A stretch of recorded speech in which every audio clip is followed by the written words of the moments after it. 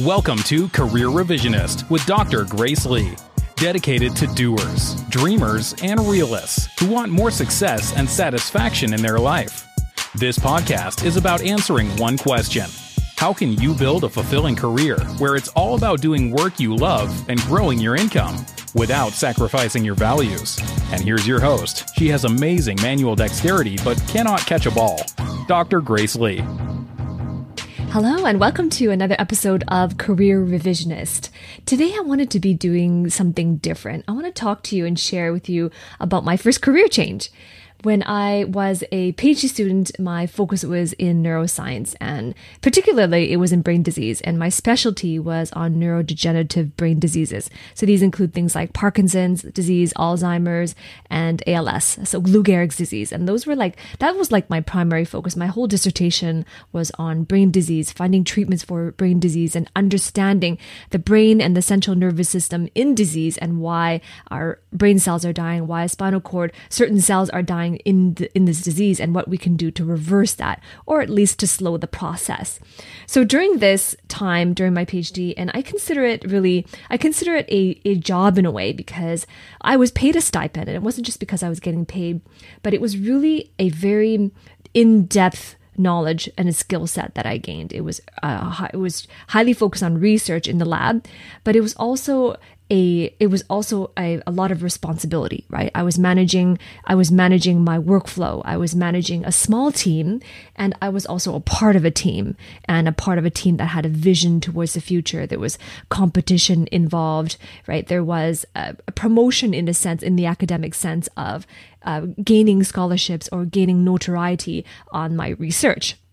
Right. So for all intents and purposes, that was my first job.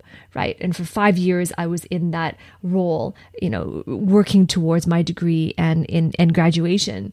And so in that process, I learned more about myself in terms of what I enjoy, what I don't enjoy, and what kind of environment I find that I would thrive in. And my decision at the time was I enjoyed the outcomes of research, of life science research, and I enjoyed the outcomes of answering questions that people don't have answers to today, like why diseases happen and if there can be treatments developed to improve quality of life. And so I enjoyed the outcomes of those questions, but I didn't enjoy the process.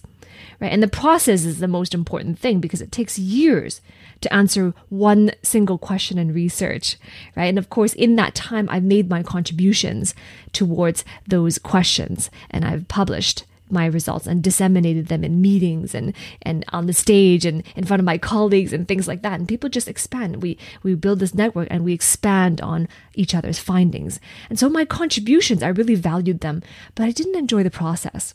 So then after I get 5 years later, I graduate, I get my degree, and I changed my career. And that was the first career change that I did.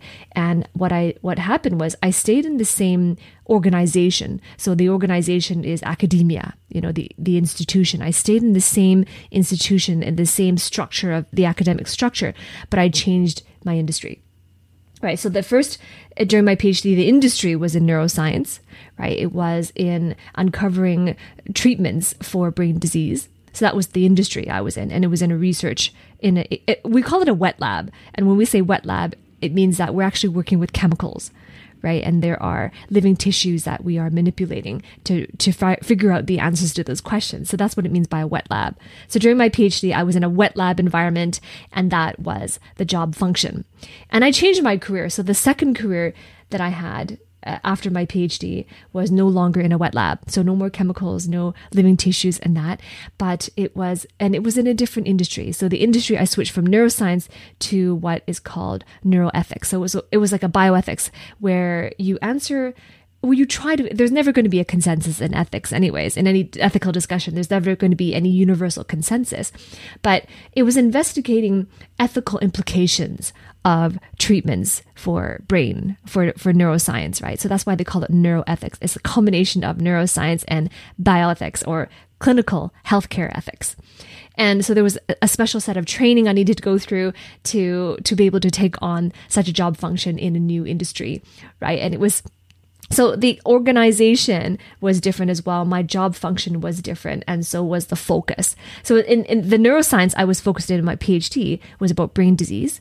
So when I changed my career, the focus was on brain trauma. So I was looking at the ethical implications of brain injured patients as they come into the hospital, and how we can improve the landscape of healthcare for those patients who are unable to speak for themselves or answer for themselves because they've had severe brain trauma, and some of them are in different levels of coma, or they are unable to answer important questions on their own health care. So I was answering questions on ethical implications and the ultimate goal was to improve healthcare for those individuals, right? So this was a very different, my first career change was very different. It involved a different set of skills, a different set of responsibilities, a different environment, and on the day-to-day looked very different as well. So when I changed my career for the first time, I mean that was the first time I encountered such an uphill challenge. When you change your career and you have a different function, right, in a different environment, there's a learning curve, and so that was one of the first times I encountered such a steep learning curve, and I had to learn on the job and go to some extra training as well and certification programs as well to be able to be competent for that role.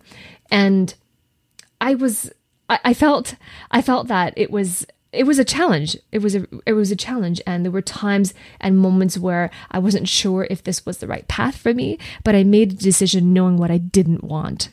Right. So was how I made a decision to go in this particular direction, because I knew that continuing in my previous direction wouldn't be fulfilling to me. Right. I really just didn't enjoy the process. So this was my first career change. And so what I wanted to do in this Career Revisionist episode was to share what I learned, right? 3 of my best lessons that I learned after my first career change.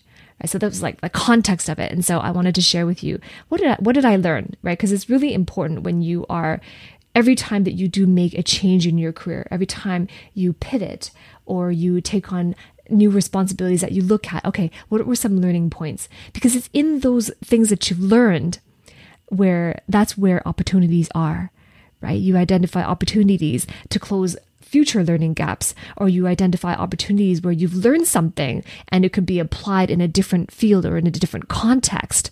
And that's where new opportunities can arise as well. So I want to share with you 3 of my best lessons that I learned after my first career change. The first lesson that I learned was that who I am is more important than what I do. Right? And here's what I mean by that. I mean, in terms of what I do, that is the first conversation that people run to in the Western culture anyway, and in society. When you first meet someone, they ask you what your name is, and then right after that, they follow by asking, what do you do? Right? So what you do is at the forefront of our communications. And as a result, these conversations and society has trained us to really put primary emphasis and focus on what I do. Right? And I've subscribed to it too. I have kind of like most of my professional life has been in the Western culture, in this society as well. And I really did focus on what I do, right? And it was really important because I wanted to feel proud of what I do. And when I tell someone, when I share what I do, I want it to feel good as I'm sharing it. And I want to be able to elicit positive response to who I'm sharing it with. I want them to be impressed, or if not impressed, I want them to be interested in carrying on a further conversation with me, right? So it was very important that to me, what I did. And so I focused on that. And what I realized when I focused on that was I was on this slippery slope, right? When I focused on what I do, and that was like my primary focus, I was on this slippery slope. And very quickly and very easily, what I did became quite synonymous to my identity. Right. And that really was a slippery slope, because what happened was eventually, as I'm going through this career path, and here I'm still quite young and early in my career path. I'm still not sure if this is the one for me, not sure of myself. And I didn't know myself as well as I do now. Right. So I'm feeling my way. And because what I did was so tied to my identity, when there were failures at work, when I was in stress about it, overwhelmed about it, or feeling unfulfilled about it, and that's happened before, it would become an existential crisis, right? Instead of being a crisis at work, or being a challenge that I'm facing, or a roadblock I'm facing in my work, it became an existential crisis.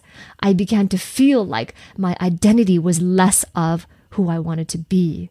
And so it was a slippery slope, right? And so I've learned in my first career change that who I am is more important, because the fact is, modern careers are going to be changing, right? Back then, traditionally, in our ancestors' world, before the internet, before the information age, especially during that time, a career path would be like these 10, 20, 30-year long paths or journeys where you land a job and you stay in that company for as long as you can, and you work hard and you get promoted and you achieve more success in that journey. Today, careers aren't like that. They're more like micro careers. They change. And it's actually very common for people to spend at most 3 years in one career track, or 3 years in one company or organization. And that's really common. And there's nothing wrong with that. It's just become a more common image of what a career is, right? So what we do will always be changing. And it was my big lesson that I learned, is that what I do will always be changing. Even if I stay in one company, right? The modern day careers are, okay, you have a job description, but then the reality of that job isn't going to be like you're going to be sticking to that job description and you're not going to be doing anything outside of it.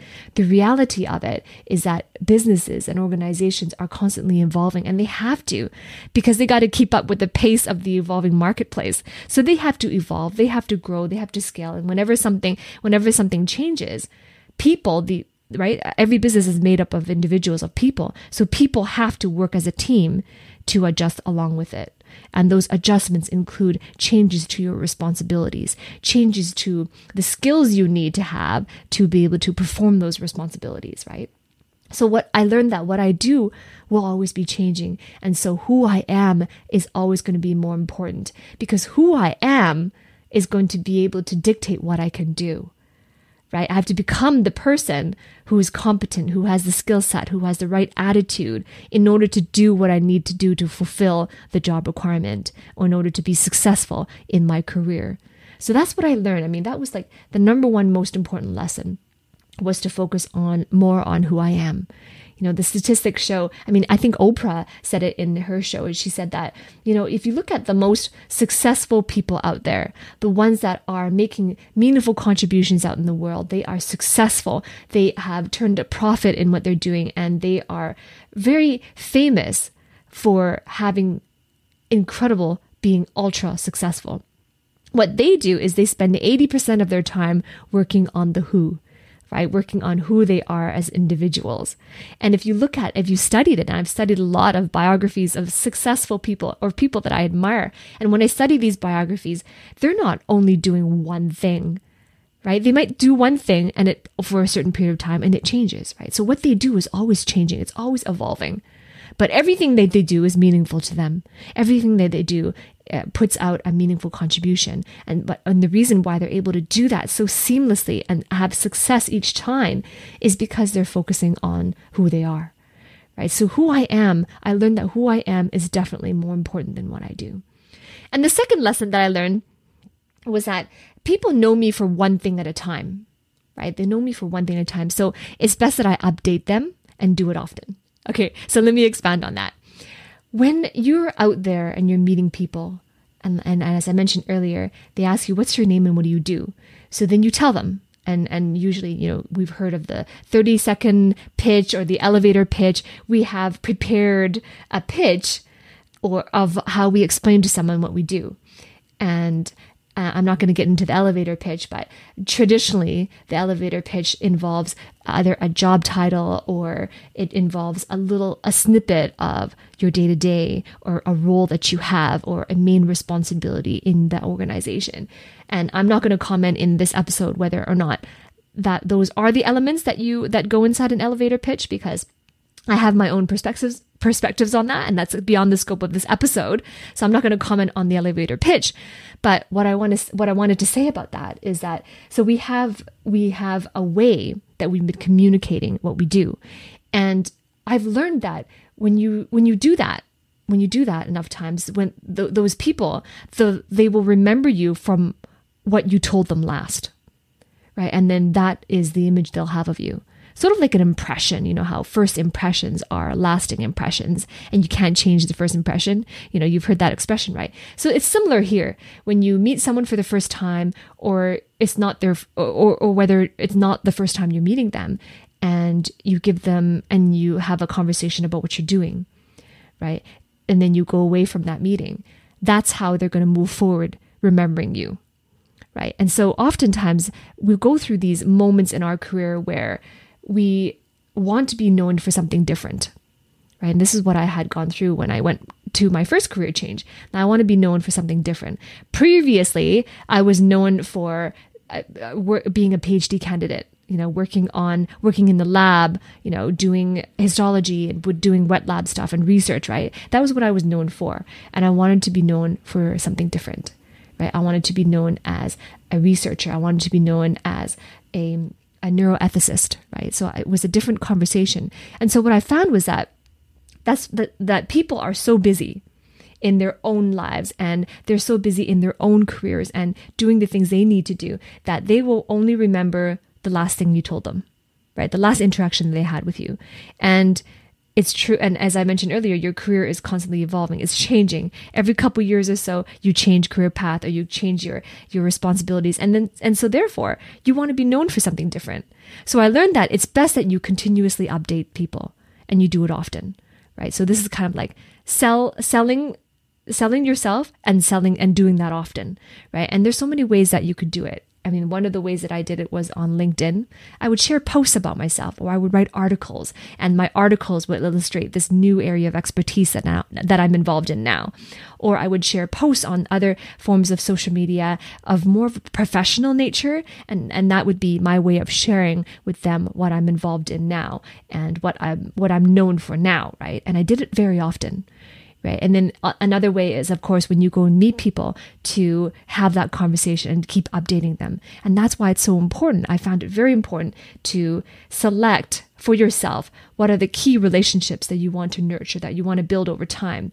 And building a relationship means that once you set the schedule, and once in a while you would update them. Once in a while you would meet them, and then you would have conversations about what you're doing and what your expertise is. Right. And it's an organic conversation, but it's you actually updating them and doing it as often as you can. Right. So that was the second lesson, is just really noting that, you know, and I did for myself this social experiment where I remember the last thing I told this person, like each person. And then when I met them again, I noticed that sometimes they would open the conversation and they would ask me, so are you still doing your PhD, or are you still doing brain research, was it? Or spinal cord research? Is that still what you're doing? Sometimes they would volunteer that, or sometimes I would initiate and I would sort of like talk about what I'm doing now.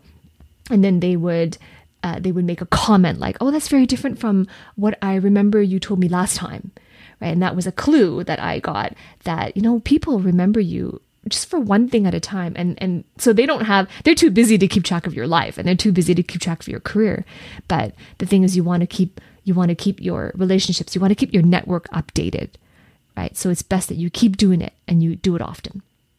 Right. Okay. So the third thing that I learned after my first career change was that one way to make a meaningful contribution is by documenting the journey. Right? So when you are choosing your career path, when you are looking at your goals and the things that will make you happy and fulfilled, you know, one of the most vital things is to know that what you do matters, and to be feeling that you're making a meaningful contribution and making a difference in people's lives. And one way to do that, what I have learned, is when you document the journey.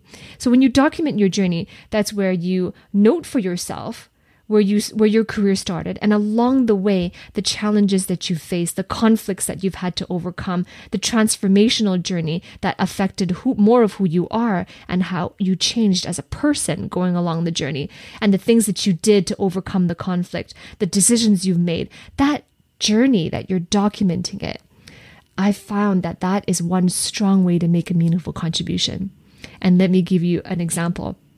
Look at what I'm doing right now. I'm sharing with you in my podcast episode right now on lessons, my best lessons that I learned after my first career change. Now, when you're listening to this, maybe you are expecting an impending career change soon, or maybe you are thinking about, I need a career change, and I'm wanting to know more about what that's like. Right? And so you're listening to this podcast, trying to figure out for yourself, what does that look like? Is it something I should be doing? And when do I want to do it? You want to plan that change. And so because I've documented my journey, I'm able to share with you my 3 best lessons. And you're listening to this and you're finding tidbits, insights, and wisdom from it that you could use to plan your career change. Right? So when you document your journey, you can share things with insightfulness. You can share knowledge and experience that is of value to someone else, right? And you can only do that if you've documented your journey, right? And then therefore you share vulnerably. You share your stories about what happened. You share your failures and how you came back from that. You share conflicts you faced and how you overcame them. And most importantly, you might share lessons you've learned, like I'm doing right now, or some professional tips that you developed or strategies that you developed to get to where you are now. Right? So documenting your journey is one way to make a very powerful way at that, to make a meaningful contribution. And this meaningful contribution could be outside of the contribution you're making in your work life. Right? It's something that you are doing as a person, as an individual, but you know it's making a difference in someone's life because you're sharing from your heart, and you're sharing your journey with someone else who's about to go along a similar journey, and they want to know from you what that was like and what things that they need to avoid and what things they need to look out for. Right? So the 3 best lessons, in summary, the 3 best lessons that I've learned in my first career change is knowing that who I am is more important than what I do, right? And also I learned that people know me for one thing at a time. So it's always best that I update them, and I do it often. And the third thing is that one of the most powerful ways to make a meaningful contribution in your life is by documenting your journey. Right? When you share that, you really are affecting lives and changing lives in very positive ways. Because they're seeking for a message, and you happen to be the best person to deliver that message. But the only way to deliver that message is if you documented your journey along the way. So thank you for listening to another episode of Career Revisionist. If you enjoyed this episode, I invite you to go to Apple iTunes, leave a honest feedback and an honest review for me there. If you have questions as well, drop them in the review, and I really appreciate all of your honest feedback from iTunes as well. Visit careerrevisionist.com, and if you're not an Apple user like me, then I'm available on all other platforms as well. So choose your favorite one at that site, careerrevisionist.com, and leave your honest feedback for me there. So thanks for listening again, and I look forward to hanging out with you in my next episode.